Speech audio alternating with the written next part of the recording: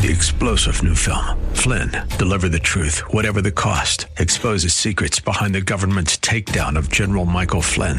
Flynn knew what the intel world had been up to. He ordered the first audit of the use of contractors. This set off alarm bells. He told the truth. He was the most dangerous person for Donald Trump to hire. They had to get rid of Flynn. Flynn, deliver the truth, whatever the cost. Available now. Watch it today. Go to salemnow.com. salemnow.com.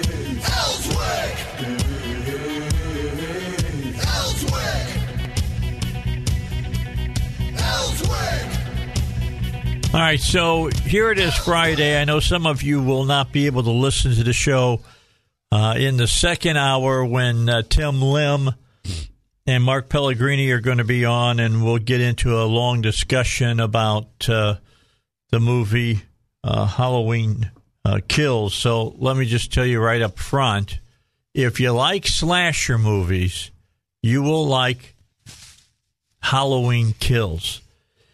The title of the movie is very descriptive of the movie itself. I will say that after the first 10, 12 minutes of the movie, there's probably a kill every 4 to 5 minutes in this movie. So there's a lot of bloodshed, just so you'll know. If that's not your cup of tea, I'm going to tell you to avoid this movie. If that doesn't bother you, in fact, that's the part about Halloween, the scares and the, Michael coming out of places you don't expect him to show up and things of that nature, then this movie is definitely for you. Myself, I like a little bit of plot to my movies as well, and not just, I'm not a big Friday the 13th fan, because all it was a bunch of young people, and if somebody had sex, they died. All right, so I wasn't big time into those movies all that much. The first one is probably the best one, and then I think it's the third one when Jason gets the mask is probably the second best one. But if you like Halloween, this one picks up. I kind of like the way that they did this. This one picks up in the minutes after Loomis takes his shot at Michael. All right? This is where it picks up. And there's actors playing the younger parts of the first Halloween movie. All right? So those characters are back in the movie at the very beginning. The first part of this movie, I'm going to say about first 15, 20 minutes, is what happened between the attack on Laurie Strode and she was taken to the hospital and Michael getting to the hospital for Halloween 2.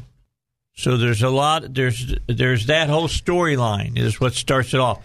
If you watch the trailer, you think where they're going to pick this up is right at the house fire, right at the end of the last movie. That is not the case. I thought it was pretty ingenious the way they started this movie. I just walked in. Are you talking about Michael Myers? I'm talking about Halloween. Yeah, Halloween Kills. I went and saw it last night. Let me tell you this, Chris. You like slasher movies? I love all movies. Okay, if you except for home fries. Okay, I'm just telling you, if you like slasher movies, then you got to like slasher movies. Michael Myers is awesome. To like Halloween's awesome. Yeah, I mean, this movie is bloody, bloody, bloody. Is it really? Yeah, it lives up to its name. I'm going to say after the first 20 minutes, there's a kill every 4 to 5 minutes. Oh my gosh! Yeah, no, this is Halloween 2. It's like they're redoing it. No, this is Halloween Kills. Oh, this is a continuation from the Halloween that was released 2 years ago. Okay, I've missed a lot of it. Yeah, so you got the reboot that had happened, right? And now you're back to the storyline of Laurie and her daughter and her granddaughter, and in this movie, it's the town of Haddonville saying, "We've had enough of this crap." All right. But you got to see it. These it's are a good classic. Movie. Oh yeah, it's horror movies. Freddy Krueger. I would Michael put it Myers, in there. Jason. You watch Netflix, right? Oh yeah. Do you watch that series? I forget what the name of it is. Heidi, maybe you know what the name of this is. Yeah, they take movies from certain years or certain eras. Yeah.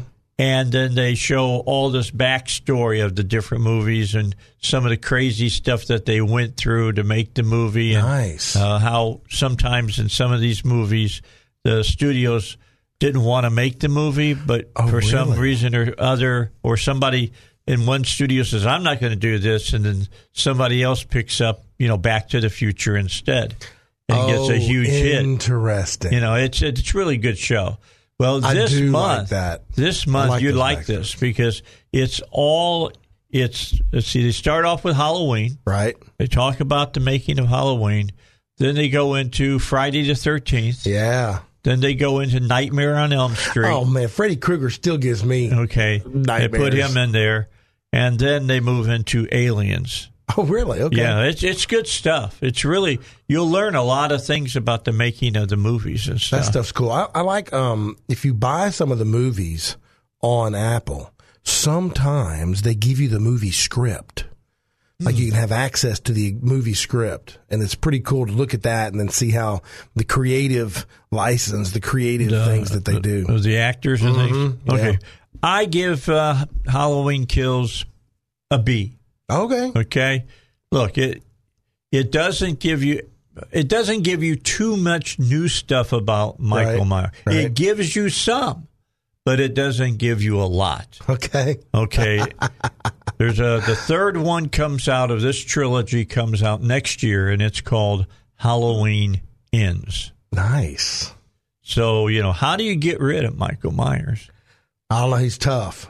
He's beyond tough. He's tough. Supernatural. Yeah, all right. He's right. Supernatural. That's right. And pretty good. Loomis was always right. He's nothing but evil. All right. You got to understand that about Michael Myers. He's nothing but evil. It's a great movie. I don't know who the guy is that they got to play Loomis in this movie, but he looks exactly like Donald Pleasance. Really? Yeah. You wouldn't know the difference in him. From the originals? Yes, from the original Halloween. He played the original psychologist, if you have no idea what I'm talking about. I don't. Yeah, all I can picture is that mask with the holes in it in the face. Yeah, of William Shatner. Man. That's a William Shatner mask. I didn't know that. Yeah, Captain Kirk. Really? They took a Captain Kirk mask, and they shaved off the sideburns, and they painted it this ghostly color. Yeah. And did some different things to it. And is that in the backstory? That's interesting. Yeah. I mean, they don't say on them in the movie, "Hi, I'm Captain Kirk. I'm boldly going where no man is coming for." They don't say that, but it is Kirk. Hey, they actually put him in space the other day. Yeah, yesterday. You know what I was wondering about? Pretty cool. Yeah. I was wondering, I was hoping I would see the guy in the red shirt. Right? The guy that never makes it back on the original Star Trek shows. The red... You're talking about Pike? Yeah, I'm talking about the red shirt guys. The guy that is not going to make it back in the scene. He's going to die. Yeah, Pike. I'm glad no one was wearing the red shirt. Because you remember that Kirk was not the initial admiral of the Enterprise. I don't remember this. Pike was. Oh, my gosh. You're right. And he was on that, they gave us a series of episodes dealing with that planet where he got hurt really bad, and they gave him his body back by putting him in a machine, but he was seeing himself all right in his mind. Oh, yeah. That was a planet where was that the planet where the aliens were... Just there's brains or something like that. There's always an alien. Yeah, it's pretty good.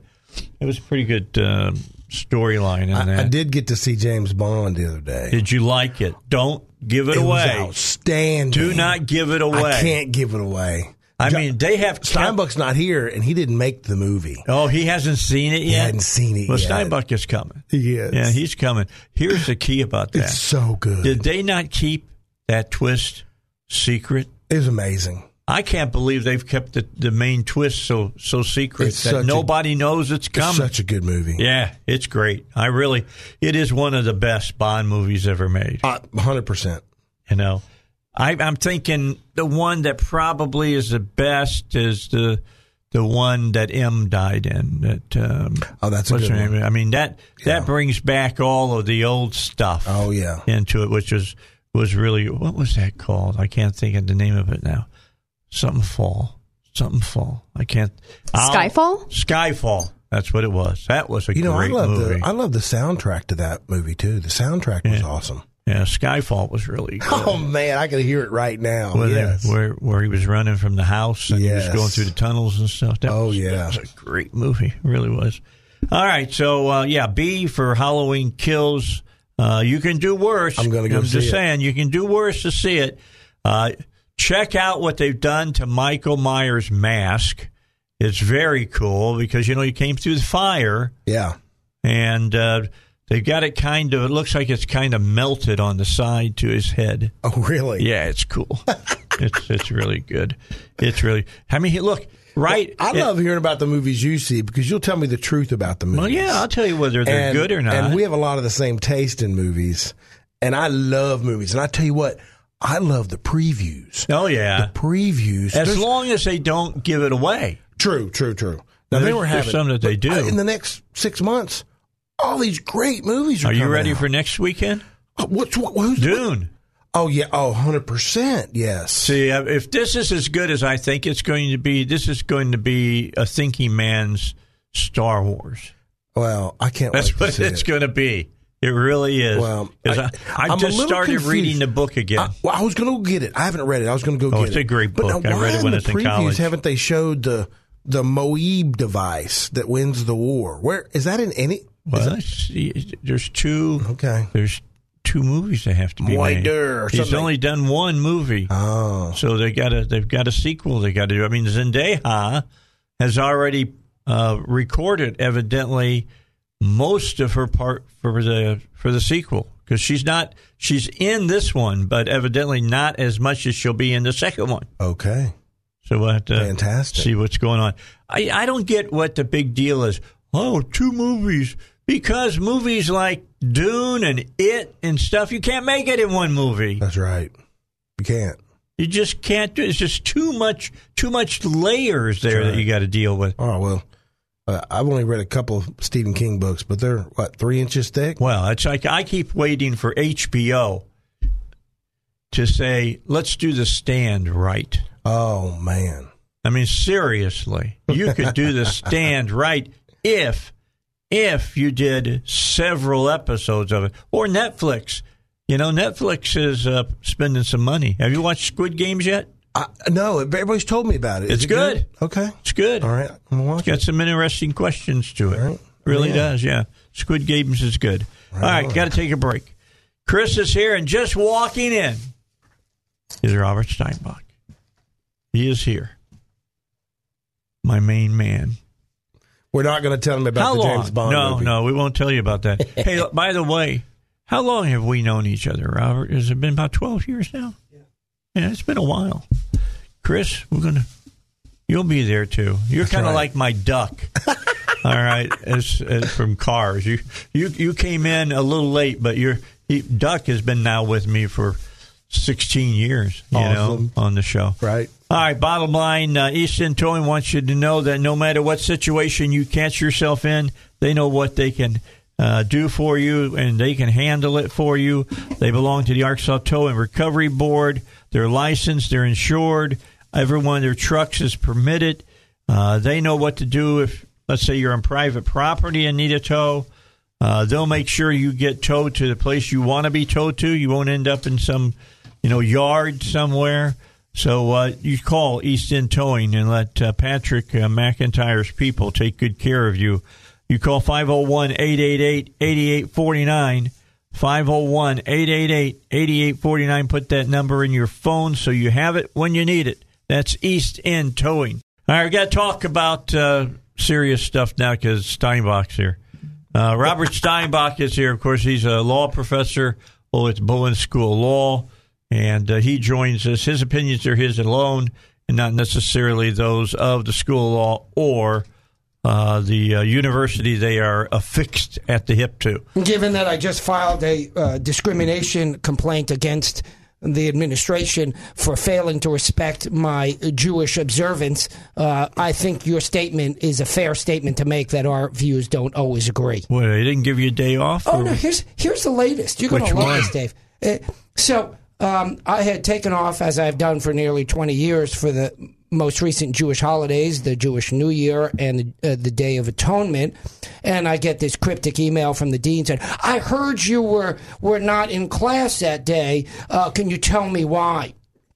Because there's no institutional memory, right? Right. And she said, well, were we out sick? No, of course, if I was out sick, I would have called it sick. Observing a very high religious day in Judaism. Nobody at the law school, at least in the administration, seems to be aware of Judaism. Are you the only Jew that they got? No. That's a bit. Albeit, you might recall at the hearing that the dean identified someone who's not Jewish as Jewish. So I'm not sure, they can tell. We should play the game Jew, not a Jew, right? That's funny. So she said, well, you need to fill out an accommodation form. I said, all right, I'll fill out an accommodation form because, you know what one bureaucrat likes more than anything else? More bureaucracy. So I filled out the form and I said I take off the Jewish holidays because I must, and I will. And so I said 3 options. I make up the time by adding minutes to existing classes. I make up the time by holding a makeup class, or I have a guest speaker, all 3 of which I've done in the past. And she said, no guest speakers allowed. Wait, what? By the way, when did that happen? Yeah, when did that happen? Hello, wait. By the way, the guest speaker in my class this year, federal judge. So, it's not like it's someone who's qualified, right? Wait, let me see if I can do the math on this. Federal judge, law. Listen, this federal judge, smart guy, and therefore probably has some conservative values, right? Because smart people have conservative values. So don't even bring him into your classroom. What happened there? Now he's apolitical, right? Because he's a federal judge. But I'm just thinking out loud. Maybe there's a perception there. I got him. Maybe there's some conservative values. Who knows? I didn't ask him. I don't know. So. The dean says, well, here's the deal. You say you can add the minutes, you can have a makeup class, you can't have a guest speaker. Wait, what? So I said, let me make sure I understand this. For 20 years nearly, I've had guest speakers. Not allowed any longer? Nope, not allowed. Not allowed. Okay. So I said, that's interesting. So we go to the meeting with the HR department, and she repeats that. I said, well, I'll make a note of it. After the meeting, a colleague of mine, who's Jewish, says, wait, Rob, I helped write the rules for the law school. Here they are. It says if having class is impracticable, you can have a guest speaker. So the dean's response is, no, that's if we have a power outage. Wait, what? Wait, what? Wait, does it say power outage? No, not only that. Explain to me how it's impracticable for me to teach in a classroom, but when the power's out, but I can have a guest speaker come in when the power's out? So what, only I can't see in the dark or something like that? I mean, it's beyond rational. So I filed this morning before the Dave Elswick show came on. Yeah. I filed a formal complaint with HR. I will be filing a complaint with the Equal Employment Opportunity Commission and the state version thereof. Chris will be representing me therein as well as 100%. Me representing myself. Yeah. We will co-counsel as we generally do. This is racial discrimination. Don't be a Jew at the Bowen Law School if you want to actually observe Jewish holidays. Okay. Yeah, you're on it. You know what's funny? When it's not funny, but what's weird and strange when these bureau hacks get a hold of these rules and they get a little power and they make a rule up, it's nonsensical. They're trying to make the rules say something they don't say. Yeah, and we see it all the time. All the time. And so because if they have a little power, they want more. That's right. It's like a virus that just keeps growing and growing. That's why, in all seriousness, Chris Corbett is running for state senate out of the Conway area. And we're going to talk about that here in just a moment. Indeed. We've got a break coming up, so we won't start now, but we'll tease it now. Pick it up. Yeah. You learn, you've been with me long enough, you didn't even know the terminology. There you go. Let me tell you, folks, in the Dave Elswick audience, meaning all conservatives in Arkansas, as well as elsewhere perhaps, Dave has been on the radio now for 50-plus years, because I remember the 50th anniversary. Everybody stopped by, the governor, all the federal senators, a bunch of state senators, all wishing you the best. Dave knows his business and the operation in his sleep. And that's why when we come into the studio, you actually hear a better show than when we had to do it over the phone due to COVID. And we did it because of COVID, don't get me wrong. But Dave, he'll give you a hand signal. He'll look at you and he'll indicate, you go. We got a break. Here's the deal. Yeah. Who was it? I think it was Elizabeth the other day says, it's like watching a conductor sometimes. That's exactly what it is. That's exactly. All right, got to take a break. Got to take a break. We got news. We'll be back. All right, so that's the cat that got out of the bag before we took the break. Yeah, and that's dealing with Chris Corbett. We have kind of intimated that he might be thinking about going and running for office. We may have mentioned it once or twice. Yeah, he's made it. May have come up in passing. Yeah, but he's made it. For sure now. Indeed. When of course, you haven't put the money down, but but you've done everything but that. In fact, Spencer Hawk called you. Is that right? He did. Yeah. You did talk to him? I missed his phone call. Oh, okay. But he hadn't seen the Conduit News video yet. Okay. Yeah, go on Conduit News. It's a great source to begin with. Go and watch the video. They've got this really attractive guy, me, but then they've got a really smart guy, Chris Corbett, and he's the most recent video. Watch that one. Don't watch mine. Watch the Chris Corbett video, and then you'll know why you need to vote for Chris Corbett instead of Spencer Hawks, because you want to vote for a conservative, not a rhino. I had coffee with Spencer recently. Very pleasant guy. Yeah. But he's a nice guy. Perfectly pleasant guy. Here's the problem. I'm not looking for pleasant. I'm looking for a fighter. I'm looking for someone who's representing my rights. I'm looking for someone who will keep government out of my pocketbook. Well, we want somebody that adheres to conservative causes. Amen. All right. We want somebody that will fight against illegal immigration. That's right. We want somebody who will fight against special elections. And he voted the wrong way. And that's not elections. Spencer Hawk. No, sir. I'm going to have him on. I've been his people have asked to come on, and we'll have him on, and we'll talk to him. Maybe we can set up some kind of a debate or something here on the that'd station. Be fantastic. We might be able to do that. We'll look at getting that all done. I think it's fantastic because I can't understand why. I went to vote recently on that awful attempted tax raise by King Scott here in Little Rock, and it was off-cycle election. One thing on the ballot. I had to go out of my way to vote on that ballot instead of having it on a normal ballot that appears regularly. And so I wrote to David Ray, because he's my good friend, whose name I forgot the other day in a Conduit video, by the way. Brilliant of me, right? But nobody's accused me of brilliant unless they're using sarcasm. And David had sponsored a fantastic bill that said, you want to do a tax raise, you got to put that on the ballot when people are going to vote, not one of these back channel, behind the scenes, closeted ballots. And Spencer Hawks voted against that bill, and the bill failed. Spencer Hawks was amongst those people that killed that outstanding bill because he effectively supports back-channel ways to increase your taxes. If you really want, when you fill in for me sometime, yes, sir. If you really want to have a guest on that can talk about that, that's right. Have Alan Kerr on. Oh, Alan's terrific. Alan Kerr fought that the whole time that he was in as a state rep. That's right, he did. And then he got undercut by a Republican. He couldn't get it out of committee because of a Republican. Yes. Wow. And that was crazy. And to this day, I bring that up to the Republican. He says, well, Dave, no, you didn't have to.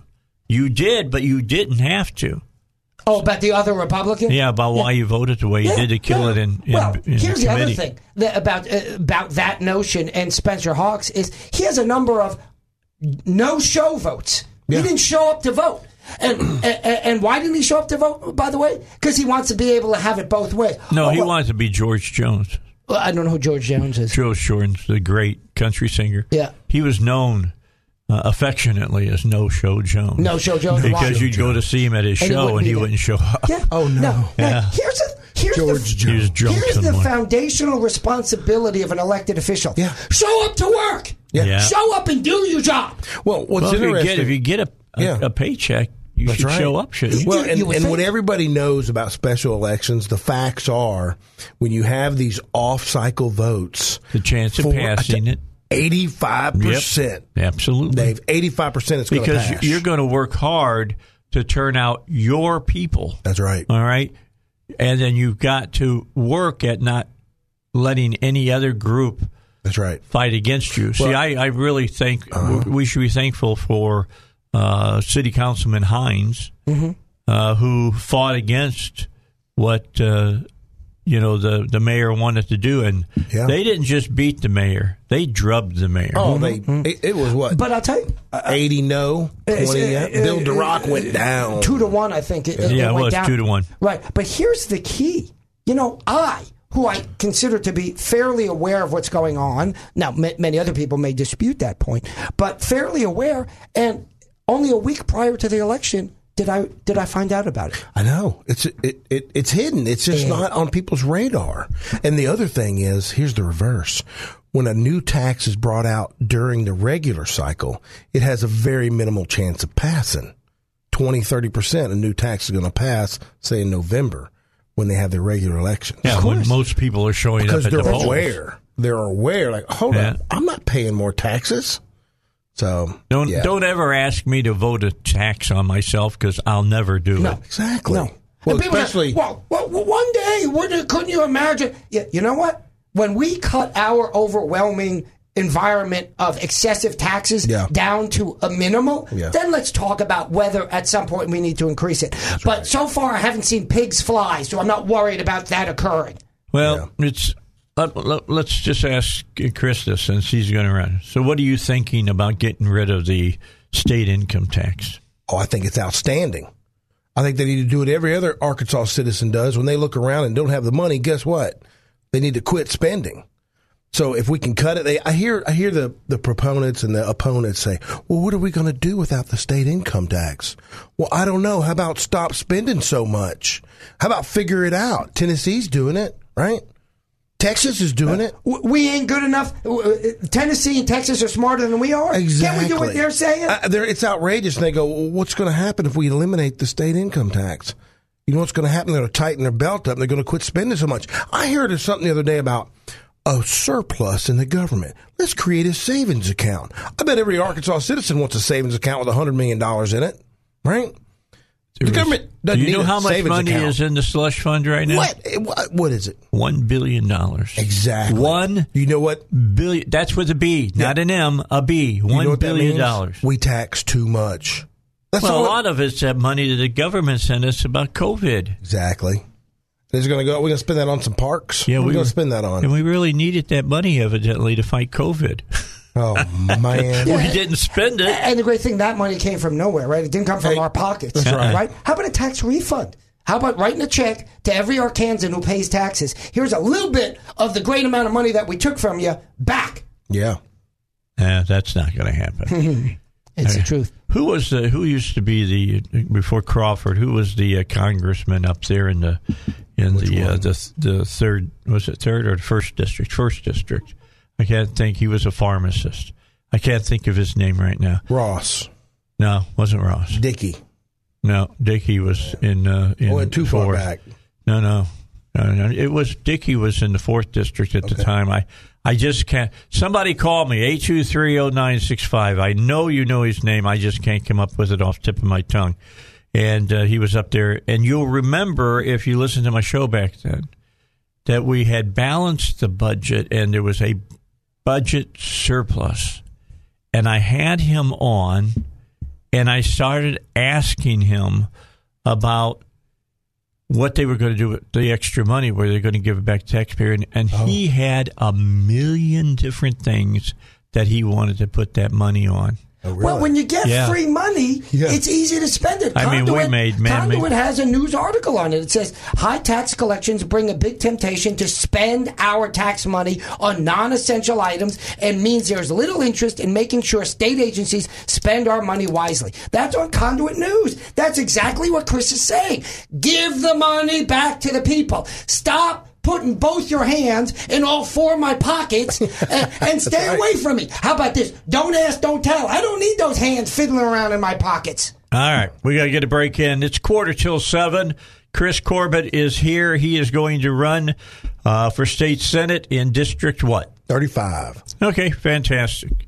So we'll talk more with him. We can get some more ideas about taxation and about cutting spending. See, we don't have a tax problem. We have a spending problem. Amen. 6:45. Dave Elswick Show, PI Roofing wants you to know we'll do a great job for you to get your roof in good shape. You know, when you get rain the way we did a little bit last night, and we're going to get some today. And, man, when I was going to the movie last night in Cabot, and it was about, quarter till, and it was earlier at 6:30. Yeah. It was pouring. Really? I mean, it was pouring. We had rain. that for a brief period here in a little. It was coming down. And, in fact, kind of freaked my wife out because it got so dark outside that I was sitting on Highway 89 going past Walmart. And, you know, the bridge that goes over 167? Yeah. You couldn't see it. It was that dark. And she was getting kind of freaked out about, is there any idea it might have some tornado activity? And I said, no, it's right. okay. Just relax on it's a thunderstorm. She's from Texas. You say tornado to her, and you'll see freak out city. I'm just saying. Okay. So bottom line is PI Roofing can, when you get rains like that, make sure you don't get the rain inside your house. That's very, very important to you. That's PI Roofing. You give them a call, 877-3551, or visit them online. Very easy. Visit them online. Just go online at piroofing.com. All right, back with you. Got about 10 minutes till 7 here on the show. Good to have you. Of course, Robert Steinbach's here, Legal Beagle. He is our resident law professor, conservative law professor from Old Bowen School of Law. His opinions are his and his alone, not necessarily those of the school or the university. I say that because the school requires me basically to say that. Well, it's important, frankly, because not only to protect me, but to demonstrate that we live in an environment in which academia is overwhelmingly leftist. And so, of course, my views don't agree with the people there. And they often, and this is across the nation, these administrators across the nation try to use the schools as their personal platforms for political advertising, essentially. Really? Man, Yeah, isn't that the truth? of course they do. I would never by the way, thought that. When we were in the Senate recently, before Jason Rapert's committee, the dean of the law school claimed I'm not the most conservative faculty member. Hey, I would love it to be true, but I don't know under what rock that mushroom is growing because I haven't found it yet. I couldn't find a more conservative person on the faculty with a flashlight and a stick. Now, let me just say that. That sounds like snipe I'm hunting. thinking that that mushroom's not growing under a rock. It's probably growing under a turd. Listen, I'm too polite to say things like that. Haven't I demonstrated that in the dozen years I've been on the Dave Elswick Show here on 101.1 FM? Here's what I like about Chris. Chris believes in freedom. If I ever decided to run for office, my whole campaign would be Dave Elswick, freedom. That's Chris's campaign. 100%. Go ahead. That's what it would be. I love it. Well, talk about your views, Chris. You know, what's interesting about that is what got me started down this path is I was litigating some of these ordinances that the city's passing, the ordinance that's the county's passes through the quorum court, and then state law. So I'm talking I started noticing on the city level, the county level, and the state level, the oppressing codes and laws that are out there. And they just, it's like the frog that's in the pot. They turn the heat up a little bit, right? And all of a sudden you look around, you're like, man, it's getting hot in here. This is literally how the code reads in the city of North Little Rock. You have to have a permit to change a light bulb. I'm being for real on this. This is not archaic law, something that was passed in the 1900s. No, you pull the city ordinances and you have to go get a permit to change the light bulb. Now, are people doing that? No. But if the administrators, these bureau hacks, want to hammer you, they can write you a violation. Get on their bad side. Yeah, that's right. That's right. And so that's what started me down this path. And then I I got woke. I'll take the leftist. You know what? I woke up. I said, you know what? I got to do something about this. And then the next pattern was, all right, let me write a letter for you. No, that's not going to work. They laugh at you. I'll show up for city council for you. I'll be there and make your argument. They shut me down. I said, okay, you know what? I get it. We're going to file suit. And the first question out of an American's mouth, a citizen, a hardworking citizen with a job, making money, being taxed, they go, I can't sue the city. They're going to retaliate against me. Because guess what? They got all those rules that you talked about at the beginning that they can use against you. Yes. And so I was like, well, they asked me, well, can they come back and do something? Yeah, they can come back and do something to you. And so here's what led me into this. Now I'm a plaintiff in a lot of the lawsuits. Chris is the lawyer and the plaintiff on 3 lawsuits regarding your gun rights. That's right. Against the city, against the county, and against the state. Yeah. All 3 are violating your gun rights. Chris is the plaintiff and the lawyer. I'm also co-counsel on the cases. And he's suing. In other words, he puts his money where his mouth is. He puts his name where his mouth is. Yeah. He's suing for your rights. And if he's elected to office, he's going to change the laws even further to protect your rights. Yeah, that's right. I'll give you this is just a small example. And this goes out to these hardworking defense attorneys. Now, DUI is bad, right? Drinking and driving is bad. But guess what? I have a commercial driver's license. I have a CDL. I used to throw trash for a living. That's the truth. I still have a Class B driver's license, right? CDL. If you get a ticket and you're a CDL driver, guess what?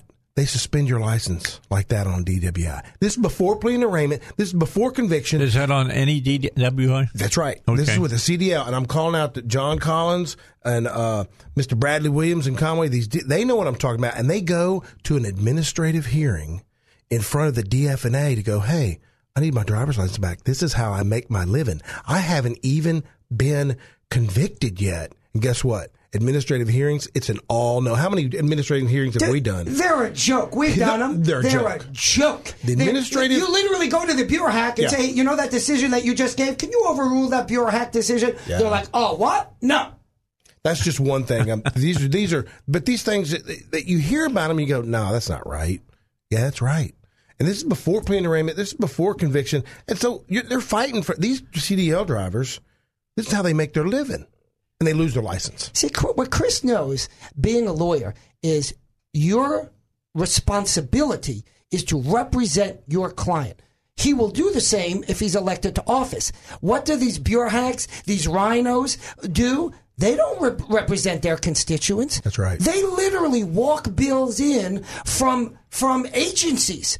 DFNA says, well, we want a bill that collects more money and gives us less oversight. And they walk up to these bureau hacks. Look at the bureau hacks. Look at the bills proposed by these rhinos in office. Look at the bills proposed by Spencer Hawks. It will shock you that he claims he's representing your interests, not the bureau hacks' interests. Why would Spencer Hawks vote first to give back the money to the taxpayers when the government inappropriately fined them a total of $60,000, not per person, but for everyone in total? He votes for it. Good for him. And then when the governor says, I veto that, and calls Spencer and says, listen, even though you voted for it, now I want you to vote against it. I want you to vote against what you had just voted for, meaning John Kerry flip-flopper. And you know what Spencer Hawks does? Exactly what the governor tells him, because that leash ain't long. All right. Well, we're going to have Spencer on in the near future, so we'll be asking him questions about all of those kinds of things. We'll also ask the tough questions of Chris as well. Let's do it. All right, Let's do it. See what he has to say about those things. We got about 3 minutes left. I want you guys to talk about something for about 2 minutes real fast. Let's do it. This happened last week. I think it was last week when the AG of the United States came out and said, using the Patriot Act, we are going to make parents domestic terrorists. Oh, man. Unbelievable. Did you see I've that? read the Oh, yeah, I saw it. I talked read about the letter. It was outrageous. I came up out of my chair. I said, what? You're kidding me. Now, what they're talking about having FBI agents in school board meetings. Yes. And let me tell you, I've read the case law. Federal agents have total immunity. They can grab you by the back of the neck, slam your face into the ground, and can you sue the guy? No, you can't. They've got immunity. They literally have immunity under the law. A federal agent. Now, not so much a city police officer or a county state police. Federal agent, total immunity. Yeah, here's the key. The Patriot Act was devised for foreign terrorists, people on foreign shores that were trying to do bad things here in the United States. Yeah. Not for United States citizens. And it was something that I talked about at the very beginning that you had to watch because they would try to expand it, and they're trying to. And I hope that Tom Cotton will get to work on this one. Oh, I hope so. We're talking Big about time. Americans, parents, exercising their First Amendment rights. Yeah. That's what's going on. Yeah. Just saying, hey. The left does not believe in free speech. It is the first or second or third step in their movement towards totalitarianism, towards communism. Don't kid yourself. It's real. This isn't hyperbole. These are exactly the acts that took place by the communists in the Soviet Union. It is the Bolshevik Revolution all over again right in here slow on our motion. shores. Yeah, on our shores. All right, we're out of time. We're going to come back with Tim Lim and Mark Pellegrini. Typically, I give these guys an hour and a half. I'm cutting them back to 60 today. You get 90 minutes next week, all right? It's the Dave Elswick Show. Thank you, sir. Chris Corbett, thank you so much for coming on, and we'll have you back on in the future. And I'll have, of course... let's debate. Yeah. Let's do we'll it. Get that all together. All right, a break and more coming your way here on the Dave Elswick Show.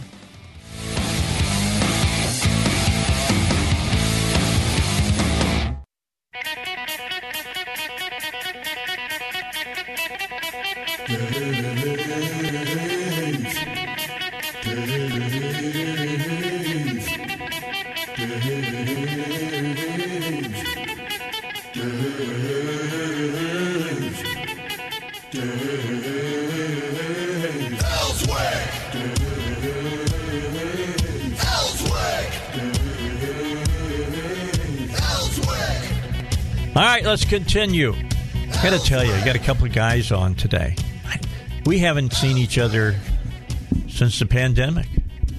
Literally, we had Tim and Mark on, I think maybe once during the pandemic. Yeah, we had to phone in. Yeah, you guys had to call in. I was thinking about that because this morning I was like, when was the last time I was in studio? And my mind was telling me, oh, you've been in studio in the last year. And I thought, no, I wasn't. I called into that one. We have It's really weird. It's really strange. Okay, so let me tell Tim. I've already told you. I went and saw Halloween Kills. Oh, okay. It lives up to its title. Okay. Is it a direct sequel to the one that came out a few years ago? It is? Okay. Yes, but here's how it starts. I really liked the start of this movie because there was questions I had in my mind between Halloween 1 and Halloween 2. What was Michael doing?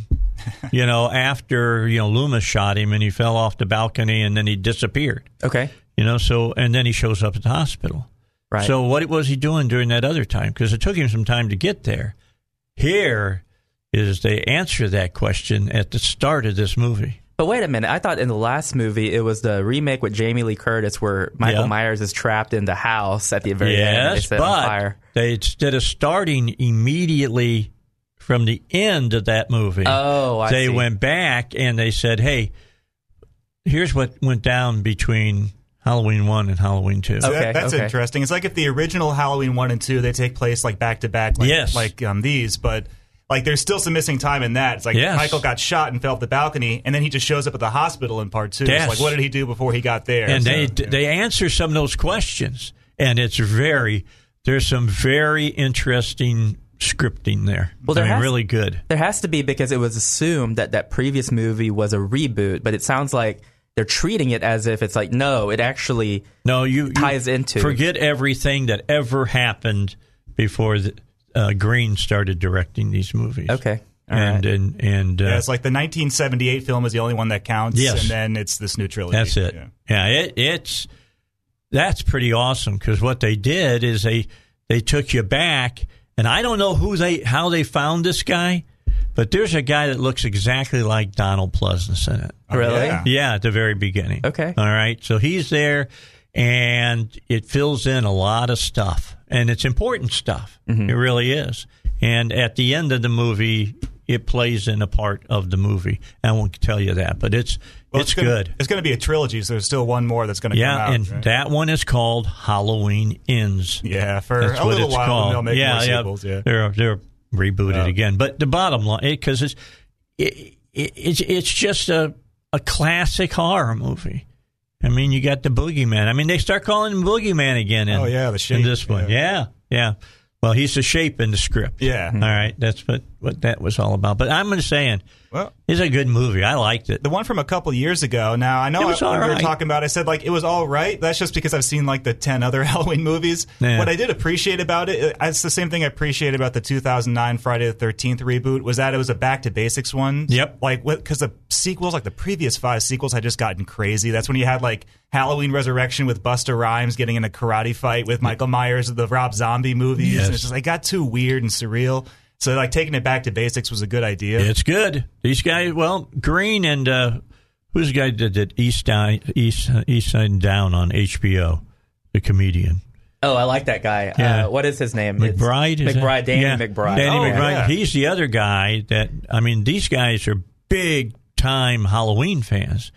And that's what they did. They stripped away all that crap. Yeah. And they just went back to what Halloween was all about. Mm-hmm. That, as Loomis said, Michael Myers is what? Force of evil. Evil. Yeah. That's right. That's what they went to. And it's good. This is just a good movie. You know, it's funny because you see all these like long-running franchises from the 70s or the 80s that have survived all this time, and you can always tell by decade like what the zeitgeist was for horror movies in that decade. Yep. So, sure. Halloween, like in the 90s, it was we've got to add some sort of supernatural mythology to all these slashers who were just guys that in masks who kill people. So Jason had like a demon heart that could possess people. Michael Myers was like the avatar of the Thorn cult. You know, Freddy had that weird stuff with his daughter and Freddy's Dead. Then they did the reboots in the 90s or in the 2000s where they started over, and now they're just like back to debooting and doing sequels to the originals. Okay, so I'm just telling you, if you were young and back in, 76, you went and saw the original Halloween and you thought, whoa, that movie rocks. This movie rocks, okay? Now, my wife looked at me after it was over with, and she said, I don't know if I can do any more of these. And I said, why? She says, he never dies. Yeah. And I said, well, that's a point. He's evil. Yeah. He's the epitome of evil. But I said, I will tell you that the next movie is called Halloween Ends. And she said, oh, okay. But the gratuitous violence got a little bit to her in that. I mean, there are some scenes in this movie that are vicious. I mean, really. It's what Michael Myers is all about. Let's just put it that way. They're vicious. Well, the kills are why you go see a slasher movie. You don't really go see it for the plot or the characters. You go to see what's innovative. You go to and see Karen. Kills. That's not true. I bring my opera glasses. And no, or you went to see the breasts. All right, one or the other. Back in the day. Do they still have that in this movie? No. Okay. No, I'm trying to think. They're very sensitive about that. Was there any nudity in it? I don't think so. It's rare to get that. Even rated R horror movies nowadays, you really don't see that. Yeah, this is rated R because of gore. Yeah. It's funny. You go back and you watch like 1980s Friday the 13th movies, or like Part 7, like all the gore is cut out, but all the nudity is there. Yeah, now, it is. All the gore is there, but all the nudity is cut out. It's funny that he mentions that, so I never noticed it, but Mark was like, have you noticed that things are very, they're relatively sanitized now? It seems like violence is the one thing that you still get a permit for. So I forgot, this was a few years ago. About 2 years ago, I just got an Amazon Prime account and had all these movies. I was like, I'm going to watch some of these 1970s horror movies. Man. And I just thought, there's a lot of explicit scenes in here. There are. My gosh. Do you remember when Kevin Bacon was in the first one? Friday the 13th. Gets speared through the throat. He just had sex with a girl, and she told him, I got to go to the bathroom. And she got out of the bed to go to the bathroom, and suddenly an arrow comes up through his throat from underneath the bed. Yeah. And then they did that in part 2. Jason comes in and he spears 2 people while they're on the bed. Yeah, he did that too. Yeah, it was not a good time to have sex. No. Or smoke pot. Well, that was the morality play that went into it. I read a bunch of books talking about that. How essentially the modern horror movie is just a continuation of morality plays from like the medieval times. I believe it, and that's why. I mean, they talk about it in Scream, but it's like that's why you have rules for survival. Okay, so let me just tell you that the storyline of Halloween Kills is that all the people that Michael Myers has terrorized over the 40 years finally decide enough is enough. They're going to team up. Mm-hmm. Yeah, and they bring back Tommy Doyle is back. Mm-hmm. Oh, the kid who couldn't open the door? Yeah. Tommy Doyle is back, played by Anthony Michael Hall. Anthony Michael Hall. You know, he's in it, playing that part. You've got the girl who was being babysat by the teenager that was killed in the car out in the garage. Oh, her name. I know the character's name was Annie, but she was the sheriff's daughter. Yeah. She's in it. It's really good how they did that. I'm just telling you, Mark, you'll really enjoy it. How they took the mythology and wove it all through this movie. Well, I mean, I've seen every other Halloween movie. Why am I going to stop now? Now, it's funny you mentioned Anthony Michael Hall playing Tommy. Tim, who's the actor who played Ant-Man? What's his name again? Paul Rudd. Paul Rudd. He's the last actor to play Tommy. He's in Halloween 6. Oh, that's funny. So they could have just gone Paul Rudd. They probably could have, but I think he's a lot more expensive now. I think like the value of Anthony Michael Hall and Paul Rudd has kind of switched places since the 90s. Now, do they bring back? So this is where Mark and I disagree. So I haven't watched all these Halloween movies. I'm very tangentially connected to horror, but when he and I watched the last Halloween movie together, and I just died laughing, and I said that was fun entertainment. I liked it, and he was a little bit more. He was in critique mode because he's seen them all. But there's one scene that he and I definitely disagree on, and I thought it was hysterical. It was the part in that movie where the kid comes out the stairs. He's like, "Don't go up there, lady. You're going to die." Yeah. Does that kid come back? Yeah, he's in it. Really? Yeah, he's in it now. Well, he should be like 3 years older by now. Yeah, well, he is. But he's on. They're talking about all the killings that are going on in Haddonfield, right? And they got this kid on. And he says, I told her not to go up there. Oh, my gosh. I'm going to have to watch it just right. That was my favorite part of that movie. That part was funny. I broke out laughing like in the theater, but then I had to stop like, wait, this is a horror movie. I shouldn't be laughing. It's self-referential, though. Like he's saying what we're all thinking, you know? Yeah, and they have the typical... You know, there's a typical Michael Myers scenes. He shows up at the times that you least expect him to show up, and I love that. I really enjoyed it. There's a scene, and I leaned over to Linda and I go, "Remember what they said about 30 minutes ago?" And she says, "What?" And then all of a sudden this stuff starts happening. She goes, "Oh, now I get what you're saying." All right. So anyway, I said, you got to follow this stuff, man. You know, pay attention. They cue you into it. I mean, if you don't think slasher films are complicated, try drawing a flow chart of the Halloween franchise timeline of which movies are sequels and which ones aren't. I actually tried doing that, and it goes off in like 7 branching directions. Like, oh, man, you could do a thesis on this. Okay. It's a Halloween multiverse. There is. There really is. I mean, look, by the time they got to, was it 4? Where they're like Michael Myers. They're like hypnotizing the kids and all kinds of weird stuff. It gets crazy. So like even like part 3, that's the one that doesn't have Michael Myers, and he's not even in it. That's the one with the robots and Tom Atkins. Even that one gets worked into continuity because part 6 has a character who was in part 3, and so the cult from part 3 is supposed to be the cult from part 6. Like, oh, it all comes together. Yeah. It's like that flow chart on the wall with all the lines going to it. Like, oh, it all connects. If you think that's tough, work for Marvel. I was about to say, I was about to make a joke. If the Halloween movies were wildly successful, like $1 billion, imagine that there's like an HCU, Halloween shared universe, you know? They've tried. That would be funny. So when Dimension bought the rights to Halloween, they actually started doing script treatments for Halloween versus Hellraiser because they also had the rights to Pinhead from Hellraiser. They never got off the ground. I wish that they would bring Pinhead back. They are. Did you hear about that? No. She's a woman. Yep. It's a Hulu Of course, original. they got to flip. Yeah. Well, Clive Barker is show running it, so maybe there's Is some he hope. writing it? He's show running, not writing. Okay, that's the key. He's at least like co-producing wild what he writes. He is. I've read a lot of his stuff. I mean, he's a great writer.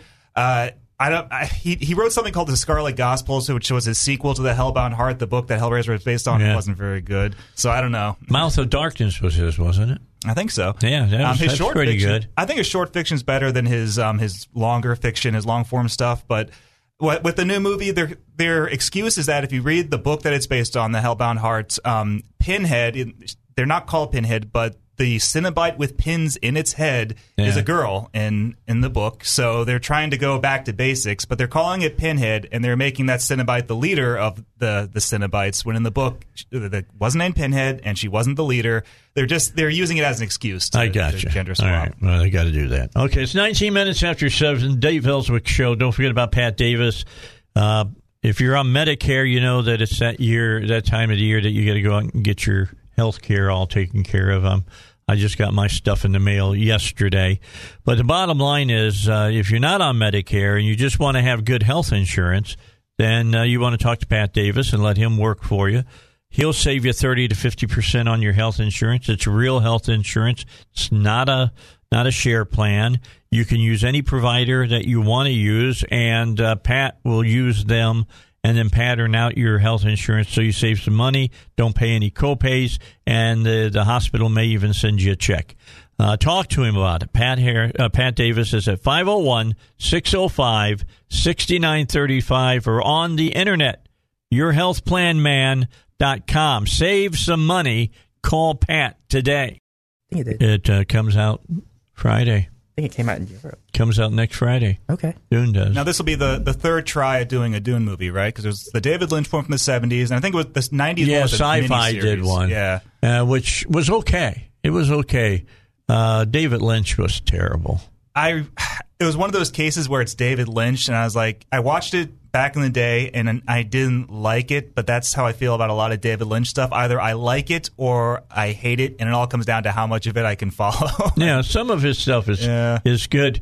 He was the one that did the redo of The Fly, correct? That was Cronenberg. Yeah. David Lynch is Twin Peaks. I love Cronenberg. Oh, Cronenberg's much. I like all of his movies. Y'all are discussing body horror. Oh, he's big time into that stuff. You want to watch something precognitive? Watch Cronenberg's 1970s movie Rabid. It's a pandemic movie about an outbreak, and the movie ends with the government mandating vaccine passports that you have to carry around with you to travel. Yes. And I was like, wow, that was really prescient that he came up with that in the 70s, and here we are now. Yeah. You remember who played the female lead, right? Oh, what's her name? I am trying to think of her name right now. She was a porn star. A lot of 70s actresses. But she was a porn star, and she did a really credible job on the movie. No, she was good. I mean, a lot of actresses in that field are genuinely good actresses. Not most of them, but some of them. It's just that they can't get better work. She's known for her body of behind the Green Door. Oh, that's a famous one, isn't it? Yeah, and The Story of a Flea. That's the other one. Y'all sickos, I don't know what you're talking about. She is also known as she was the Ivory Soap Baby. Aww. Oh, what a strange career trajectory for her. She was different. It was different. I can't. She passed away a few years ago, and I can't remember. Doggone it! Today's been a bad day for me remembering names. I can't remember. Produced a lot of Cronenberg's movies from the 70s, like before he really hit it big. Ivan Reitman. He produced Rabid and Shivers, and before Reitman started doing family films like Ghostbusters, like he did Heavy Metal. He produced that one. I think he directed that one as well. Yeah. It's interesting to look at Reitman's earlier work when he was young and wild and just doing all sorts of crazy stuff. Yeah. Well, what can I say? We all had that in us at one time. Yeah. Speaking of Reitman, is it Ivan or is it his son who's directing? Jason Reitman, his son. His son does the new Ghostbusters. Yeah, Afterlife. Yes. Yeah, which looks good because I like the people that they've cast in it. They're okay. Paul Rudd, we were just talking about. I like Paul Rudd, and people are like, boo, Paul Rudd. I was like, nah, I think he's probably gonna be the best part of the movie. No. You don't think so? What's his name from Stranger Things? Wolfhound or whatever his name is. The problem is that I don't like kids. But they're good actors. Don't get me wrong. I saw Stranger Things season 1. Well, he's not a kid anymore. I liked it. Yeah, he's a teenager. Yeah, and it's pretty obvious there's an Egon connection because he looks like a child Egon. Yeah. So we'll have to see. I mean, that was my one inhibition with the movie was the Ghostbusters 1 and 2 were about dumpy middle-aged guys basically working in sanitation but with ghosts, and then all of a sudden it's like kids are Ghostbusters now. It's like Ghostbusters babies. Yeah, I'm looking forward to seeing it. I want to give it a chance just because it almost feels like they're genuinely trying to do a course correction after that 2016 reboot that nobody liked. They needed to. And if the movie is actually good, I do want to support it to send the message that, hey, you course corrected correctly. So for your listeners out there, there's a good barometer for judging movie quality. Not all the time. It's failed a couple times, but the way you do it is there's such a disconnect now in society between elitists and your average Joe that if you go on Rotten Tomatoes, you can a lot of times find a movie and it's wildly disparate. So for example, go to Rotten Tomatoes, look up Halloween 15 or 15. No, look Halloween Kills and see 56%. Look up that Fauci documentary that just came out on Disney Plus. It's 96% fresh from the critics. It's 5% with the audience. 5%. That's crazy. How can you do a documentary and put anything on screen that you can trust that Fauci says? Well, when they said that they were going to do it, it was the laughing stock of Facebook. Right. And they got ratioed so bad from people who were like, you kidding me? It's just propaganda. This is propaganda at this point. Well, anyway, it's like Gore's movie. Well, for the Ghostbusters thing, on Twitter, for example, for the official Ghostbusters Twitter account, they were like, hey, happy anniversary for Ghostbusters.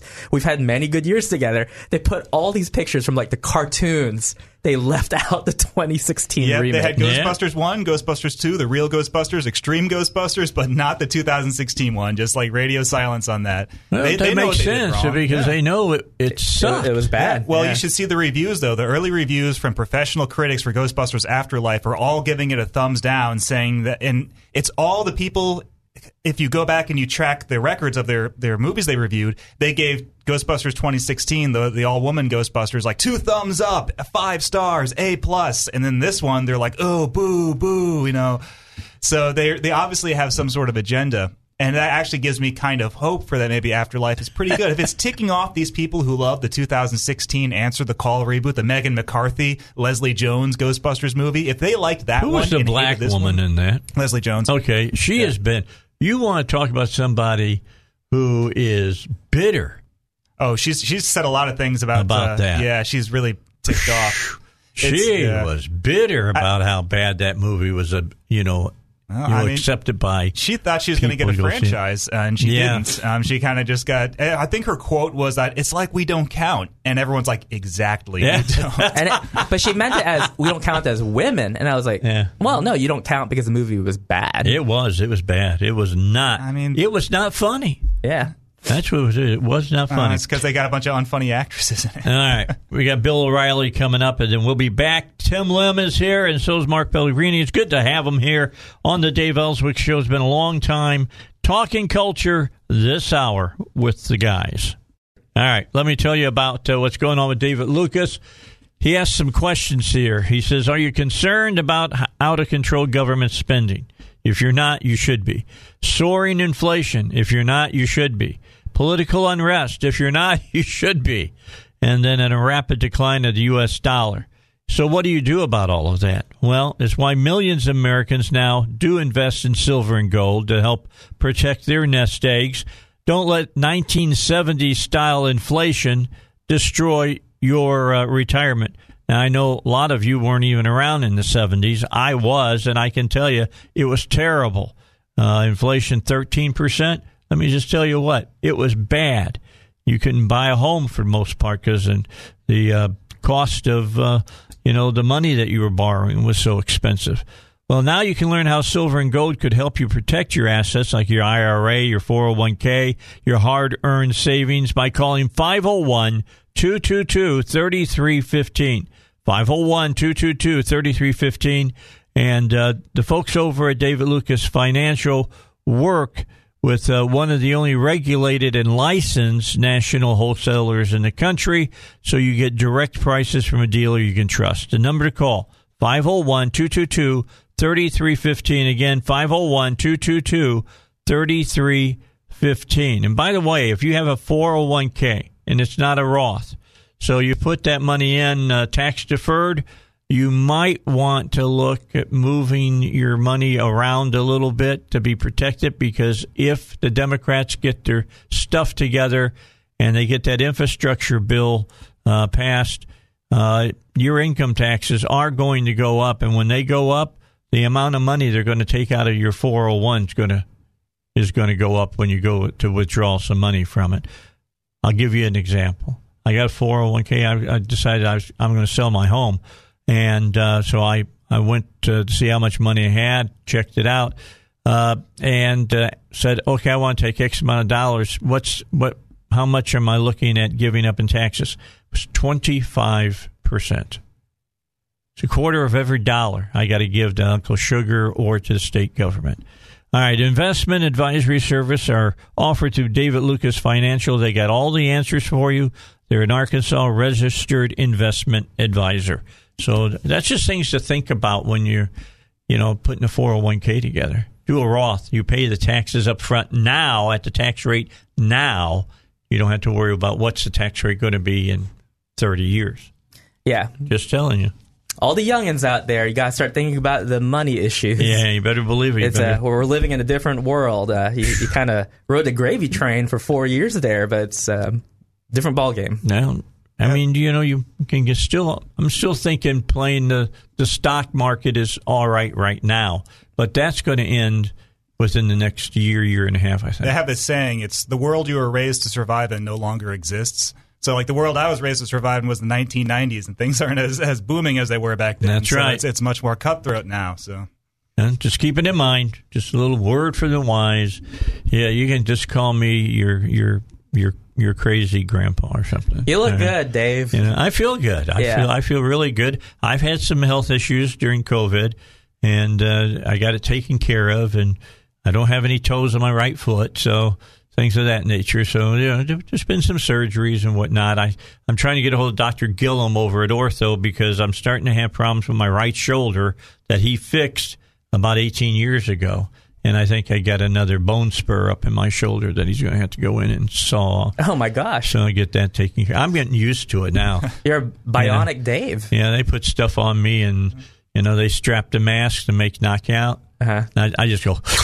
Let's go. Let's do this and get it over with, I mean, it's amazing how routine that stuff is now. My dad had a triple bypass surgery last year, and just within a week, he was out of the hospital, and he was feeling fine, and he's been doing great ever since. That's fantastic. I had that quadruple. I had five bypasses. Holy How cow. many years ago was that? That's been 6 years now, and I feel great. Were you overweight? A little bit. Oh, okay. Not really bad. I had... my father had really bad heart disease, and I lived with him from I was in first grade when he had his first heart attack. My goodness! But anyway, bad cholesterol and all of that kind of stuff. So we lived through all of that, and now I watch what they did with me and know that they practiced on him. Mm-hmm. It's the way seriously, it's the way medicine grows. That's why they call it practicing medicine. It's true. They practice stuff. There's two things. This isn't this is a cultural talk. This isn't a talk about medicine. I understand. But my father, he's retired now, and he was a physician. He said that there's two things that you look at in a good doctor, and it's the art of medicine and the practice of medicine. Two different things. But medicine is not as concrete as you think it is. It grows, and there's challenges to it, and those are the things that you have to keep in mind. Well, thank God it grows. Can you imagine if they were still sawing your legs off and they didn't have anything to knock you out? Before we went live on the air, we were talking about the late, great Norm Macdonald, yes. And I was listening to 8 hours of him yesterday, and he was talking about that because there was a part where it turns out he was a hypochondriac, and so he's talking to this gentleman about how medical procedures work, and he said, You notice that, like every time you read an obituary, it says he died peacefully. She died peacefully. So you know why? It's because of a funny thing called morphine. And of course you're going to die peacefully. He's like, but my uncle, my great grandpa Joe during the Civil War was probably like, ah. It's pretty much how everyone was. Yeah, absolutely. That's the truth. That's just being true. Yeah. By the way, talking culture, what do you make of Dave Chappelle? I liked his last 2 specials. I haven't seen the recent one.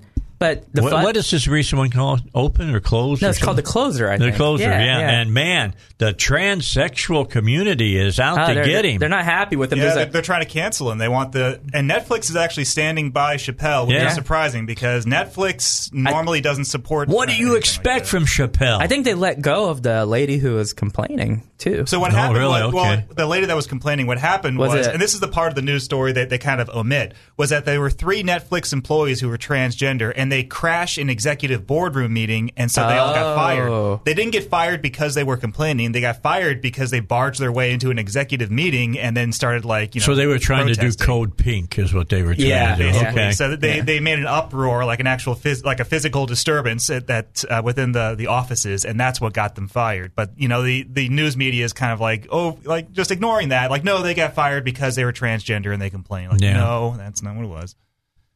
David Chappelle is one of I think he's the new brilliant stand-up guy. It used to be Rock. Chris Rock used to have this same kind of cutting edge on looking at culture.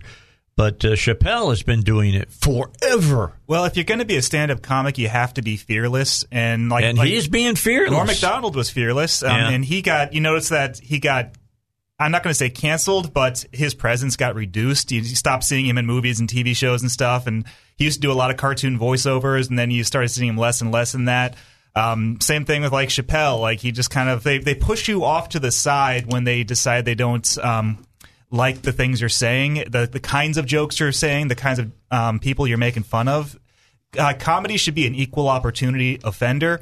And once you start designating protected classes for comedy, then you lose it. It's like on Family Guy, they recast Cleveland because he was voiced by a white guy, and now there's this new mandate in cartoons that the voice actor has to match the ethnicity of the character. It's called acting. I know, That's right? one of the most ridiculous things I've ever heard. Yeah, you literally play pretend. That's the point. Yeah. But now it's a thing. Apu on The Simpsons has been silent for the past couple of years since that documentary came out because they're trying to find an Indian actor to replace Hank Azaria. Yeah. Yeah. Hank is a great actor. He is, and he's played lots and lots of different ethnicities. He played Apu for 30 years, and all of a sudden, no more. They've already recast Dr. Hibbert and Carl on The Simpsons with black actors. They replaced the actors the white actors who previously been playing them. They're very quietly doing this in all these shows. See, you know what bothers me about that? Not more than 10, 15 years ago, all right, they would have said, can't have that black actor because he speaks Ebonics, so we can't have him. Mm-hmm. All right, but now it's we'll put him up there, whatever, and because they would say that you're making fun of them by using them directly, just speaking the way they speak. Does that make sense? In their natural language. Yeah. So it's crazy. It's crazy in our country anymore. We make fun of accents. I mean, that's been it's. Maybe it's low-hanging fruit in terms of humor, but funny accents are funny, and we do it for everybody. We don't just do it with Italian accents. Mario from Nintendo, he sounds funny because he has a crazy Italian accent. I'm going to be interested to see what the new Mario Brothers movie is going to be like. Yeah, what that's going to be like. I have no idea what that's going to sound like. It's either going to be a train wreck like the last Mario Brothers movie, or it might be good. Who knows? It was a train wreck. I love that movie. It is. What was it? The Oompas or whatever? The Goombas. Yeah, I kind of like them. That was all right. It's a terrible Mario Brothers movie, but it's a really good kids movie. I enjoyed it when I was a kid as well. But even back in 1993 or whenever, when it came out and I was 8 years old, I was like, this has nothing to do with the video games. But it's a lot of fun. It didn't. Bob Hoskins, though, was the spitting image of Mario. I mean, that was a casting call that I think they got spot on. They got it right. John Leguizamo, not so much. John Leguizamo, he had a bad take recently where he complained about the casting of Luigi, saying that it was racist because Luigi's not Latino anymore. The only time Luigi was ever Latino was when you played him in the movie. He's supposed to be Italian. Luigi is Italian. Yeah. Right? Let me say that name again. Luigi. Mamma mia. That's not Latino by a long, long shot. All right, quick break. We're back. It always goes fast when Mark and when Tim are here. We'll find out what they've been up to in the last year. we're going to make them parts of the show, maybe once a month. Sounds good. I'd like to get you guys in here because it's always great talk. As we always say, because of Breitbart and the folks who always said that culture is upstream from politics. What you know about culture will tell you what's coming in politics. Go back 10 years, look at what's happening now. All right, East End Towing, don't forget about them. Their phone number is 501. And by the way, pretty soon, all of us here in Central Arkansas, whenever you're calling somebody, will have to dial 501 first. That's coming up. We'll do a show on that. 501-888-8849. That's the number to call. And put that in your phone, because what sets East End Towing apart from everybody else, one, they're part of the Arkansas Tow and Recovery Board. They are licensed. They are insured. And every one of their trucks is permitted. They also know differences between getting out on the interstate and towing your vehicle on private property. And they know about cars. They know about trucks. But how about boats and campers? Those are things that might need to be towed as well. Call East End Towing when you need somebody who knows what they're doing, and they'll take your car or truck or boat or camper where you ask them to, not to an impound lot. That's East End Towing. All right, back with you here on the Dave Elswick Show. For the life of me, today I've been, brain dead. I haven't been able to come up with names at times and things of that nature. It's early in the morning, Dave. It is that, and I didn't get all my sleep last night, and I was up late after watching Halloween Kills. Yeah, that's okay. I had to ask Tim who Paul Rudd was. So yeah, I gotcha. Rudd has been able to do okay. Who was the female? Hunt. Helen Hunt. Helen Hunt. Okay. Yeah. She's not done so well after. What's the last thing leaving that TV show? Mad About You, like way back in the 90s? I mean, they were the couple on television. That's Paul Reiser. Reiser. Yeah. Okay, that's Reiser. Yeah, that's Alien. Yeah. Alien. Yeah. Aliens. Paul Rudd's Ant-Man. But it's interesting. If you go back and you watch Halloween 6 from like 1993, whenever that came out, when Paul Rudd's like 20 years old, he's like... And he's not playing a funny character because it's like his first role in a movie. So you're expecting him to crack jokes because he's such a funny guy now, and he's not playing that character. It's very disarming.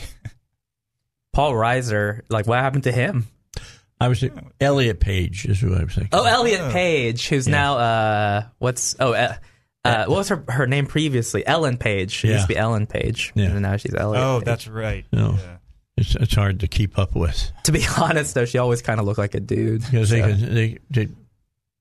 did they have some? Did he have sex conversion or anything? I don't think so. I don't think so either. A lot of people that to me would be confusing. Well, because Ellen.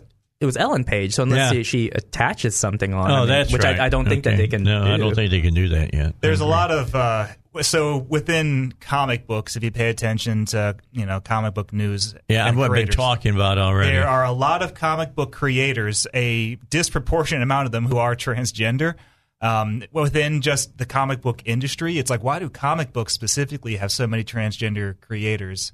But you notice that a lot of them, though, they don't do any sort of surgeries or conversions. They just change their names. I mean, just from a clinical perspective, I don't think it's just that they are naturally there. I think what happened is that they found out that after the Marvel movies, that the comics tend to be the springboard for those types of deals. And then afterwards, you have a lot of comics being optioned for Netflix and stuff. And I think they just saw the writing on the wall. They just saw that, hey, the movement, the LGBTQ movement is trending, and a lot of times you can get jobs just for your status alone. And so I think a lot of people, they just gravitate to that because they're like, oh my gosh, I'm the biggest Spider-Man fan. It's like they've never read a comic in their life. They just saw like 3 Spider-Man movies, and then they have the right credentials attached to it, and that's why they get pigeonholed into those roles. Well, we were talking earlier about how cartoons, the voice actor needs to match the ethnicity or the identity of the character, and that's the new thing going on. In comics, the writer and the artist have to match the ethnicity of the main character. So you can't have a man writing Wonder Woman, and it has to be a woman. You can't have a white person writing Miles Morales. It has to be a black person. It's like segregation in regular movies. You can't be Jewish, okay? Like what's her name? That plays Wonder Woman and be Cleopatra. Yeah. Oh, yeah, right. They're attacking that. She's still attached to that movie. We'll see if it continues. It's funny. The people who attack stuff like that, they never say a word about Gal Gadot. Gal Gadot. But people who attack stuff like that, they never say a word about Koreans playing Japanese characters or Chinese actors playing Korean characters because, like, they're all Asian, I can make a joke about that, but I won't. You won't, yeah. The self-righteous leftist is like, well, they look alike. Yeah. Which is funny because it's Tim can make that joke. I can make that joke. Yeah, you can make that. I can't. And I hate it because it's pandering. So for the listeners out there, I know I've been gone from the show for a couple of months, but I think probably one of the most insulting things I've ever heard is, for example, what Shang-Chi came out recently. Which was a good movie, by the way. I enjoyed the hell out of that movie. Most of the Marvel movies have been very entertaining, but people would say, like, hey, aren't you happy that you finally are represented in a movie? Like, aren't you going to watch it? And I said, that's the most racist thing I've ever heard. Growing up, no one cared about that. In fact, all of my favorite fictional heroes were mostly white, right? We were just taught to be colorblind. You don't look at the surface traits. That's not what's interesting or appealing to you. There's that G.I. Joe movie that just came out, the Snake Eyes movie. I didn't even go see it. Snake Eyes is my favorite character. And he's always been white, but in this movie they made him Asian. And the reasoning was like, well, why did you just change him from white to Asian? Like, because he knows karate. Like, that's your reason? That's your politically correct reason for changing his ethnicity? Is that all Asian everybody people know who's Asian knows karate. Right. Yeah, it's in their DNA. I couldn't stomach it. So Mark knows this, but Snake Eyes as a comic character, as a character of fiction in the cartoons, he's always been up there in my top 5. I know the whole history of Snake Eyes off the top of my head. I read every single one of those G.I. Joe comics. And I was like, as much as they don't want to admit it, but it's like actually being a white guy is actually part of the identity. It's the fish out of water story. Same as like Iron Fist, where it's like you have an American soldier who goes to Japan and has to learn under his blood brother, like the art of the ninja. So to change him arbitrarily into an Asian guy, I was like, you've just undercut a huge part of his story. And the whole thing is just ridiculous, but that just drives me mad. It's so manufactured because when Marvel made that Doctor Strange movie, there's this character from the comics called the Ancient One, who's Tibetan.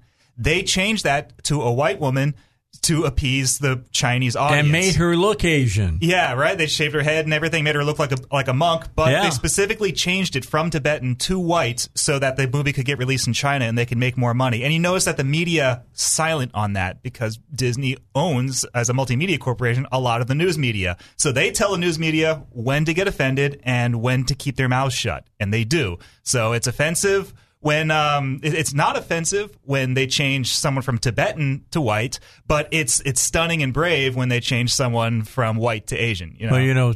Well, the one about the 10 rings, that hasn't been released in China yet. I don't know. It's not going to be released. That's the funny thing. They have said they won't release it. They will not release it. And that's the funny thing because they try so hard to appease the Communist Chinese Party. And at the end, they're like, oh, sorry, haha, we're not putting it out here. They either won't put it out or they'll put it out for like a week and then they'll find a reason to pull it. Like there's that Disney movie, Raya and the Last Dragon, that got pulled. Yeah. And I think the Mulan live action one got pulled as well. Okay, thumbs up, thumbs down. Squid Games. I haven't seen it yet. Haven't seen it. I heard it's really good. Yeah. It's good. You like it. Okay. You gotta go see it. So you guys going to go see Dune?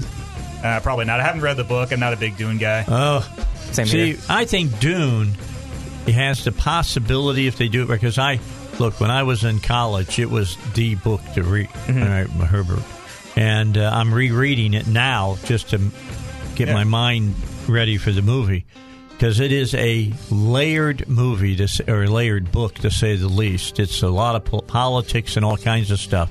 I'm looking forward to seeing it again, and we're seeing what Dennis Villanueva, or whatever his name is, what he does with it. I hope they do it well. I like them to see them make all of the books. It could be the Cerebral Man's Star Wars. Well, third time's the charm. They've tried twice to adapt it. Maybe they'll get it right this time. Well, I think they've got the technology now to do the special effects that they got to make this work with. Thanks so much, Mark, for coming in. Thank you, of course, Tim, for coming in as well. We'll set it up again to have you back on the Dave Elswick Show. I'll see you on Monday. Power Panels in on Monday. Coming up here on the Dave Elswick Show.